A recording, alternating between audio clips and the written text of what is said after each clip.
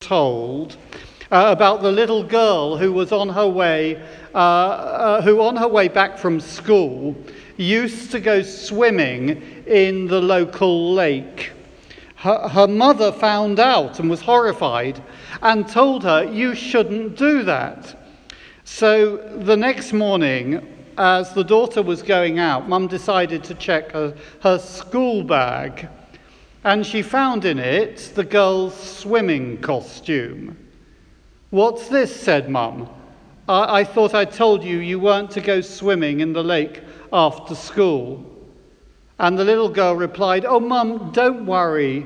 I'm not going to go swimming, but I put it in just in case I was tempted."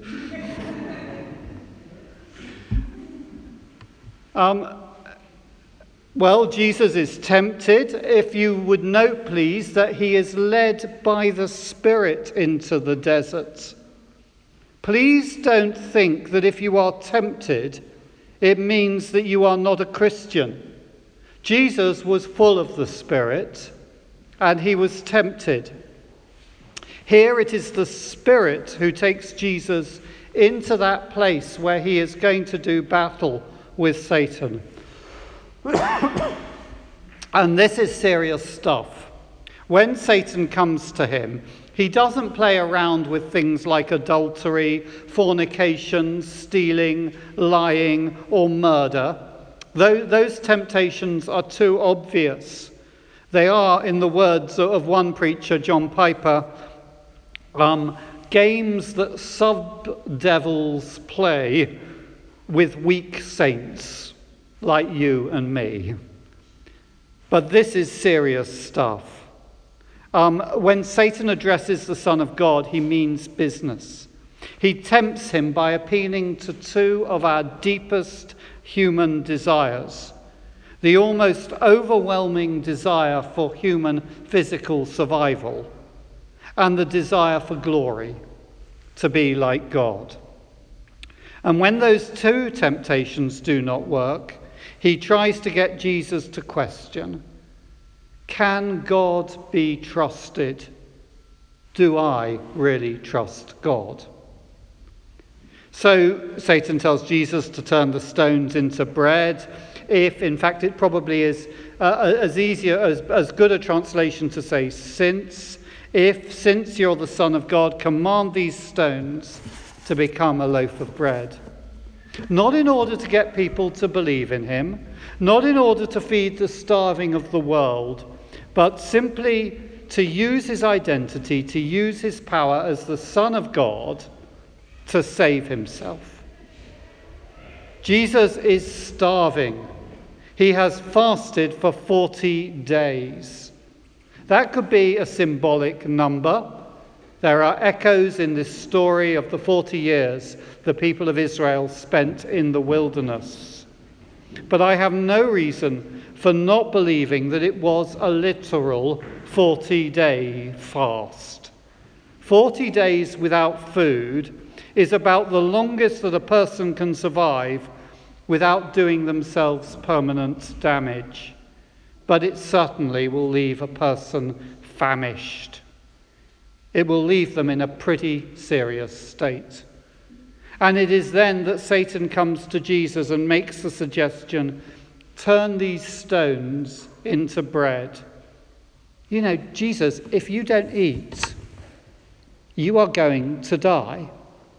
Use your power to save your life. But Jesus says no. Even though every part of my body craves for food, even though my body is beginning to shut down, I know that there is something far more important than bread to live for. One does not live by bread alone. So Satan moves on and tempts Jesus to seek glory for himself and declare his independence from his Father. This was a tried and tested method. It had worked on Adam and Eve. Remember, Satan says to Adam and Eve, eat this fruit. Actually, it's not apple. Eat this fruit, and you will become like God. And they believed his lie. They ate the fruit, and look what happened.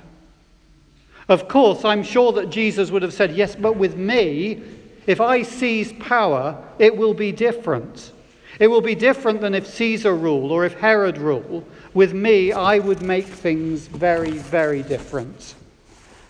Dostoevsky tells the story in The Brothers Karamazov of the Grand Inquisitor. Jesus returns to Seville at the time of the Inquisition.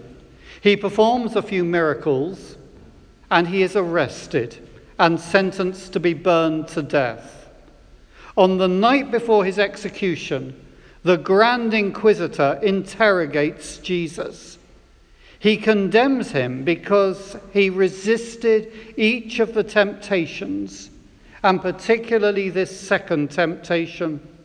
He tells Jesus, "You could have made people believe in you. Look at how much you could have done. Look at how much suffering would have been avoided if you had taken the power and the glory."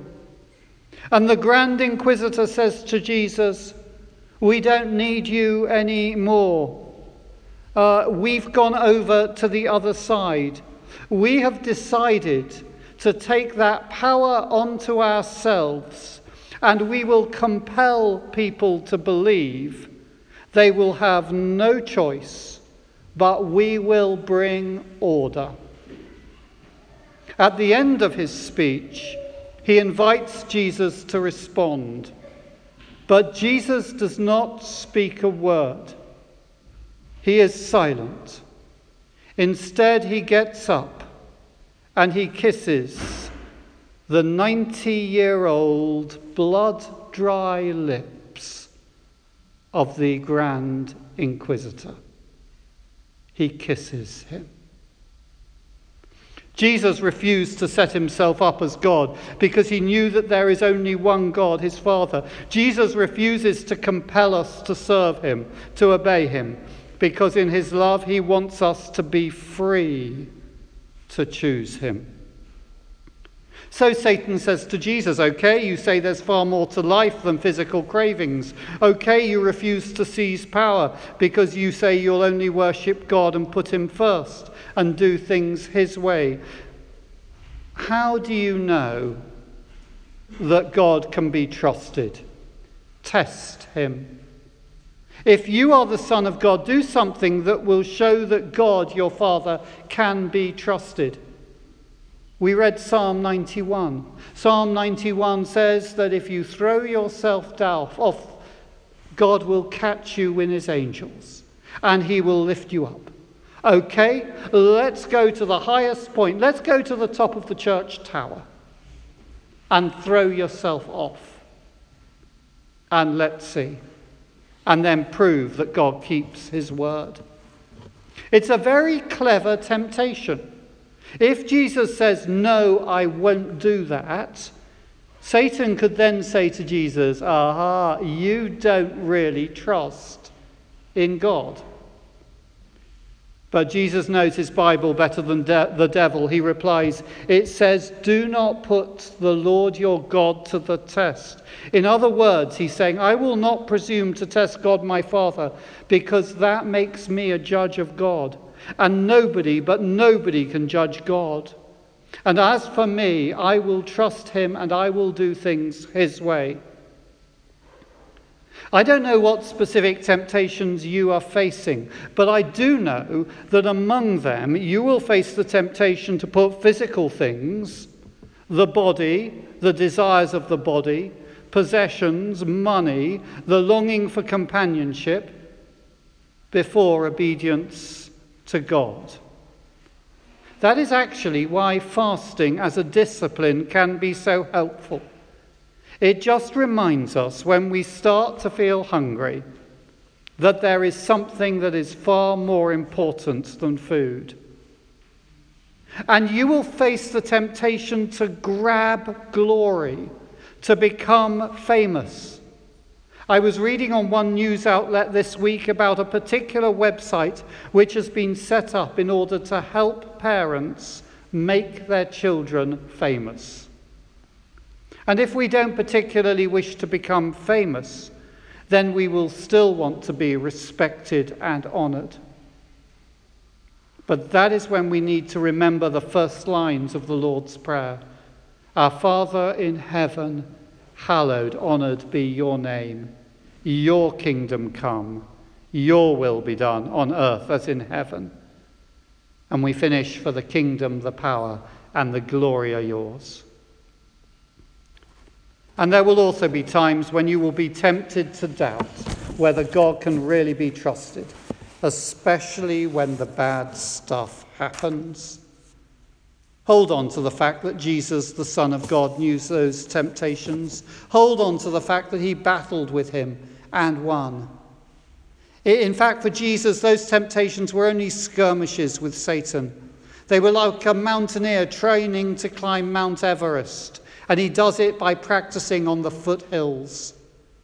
They were preparing him for a fourth temptation, which only Luke speaks about specifically in this sort of way.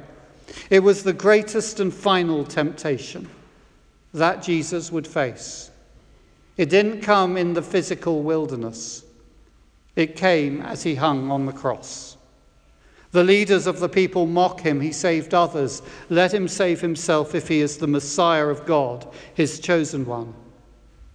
And then the soldiers say, using the exact same words that Satan has used twice here, if you are, or since you are, if you are the King of the Jews, save yourself.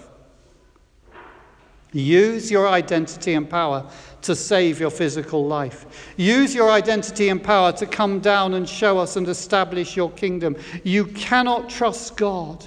You've got to do it your way now. I do not doubt for one moment that Jesus could have saved himself. But I also know that if Jesus had given in to that final temptation, if he had saved himself, we would not be here today. There would be no salvation. And yes, we would no doubt be subjects.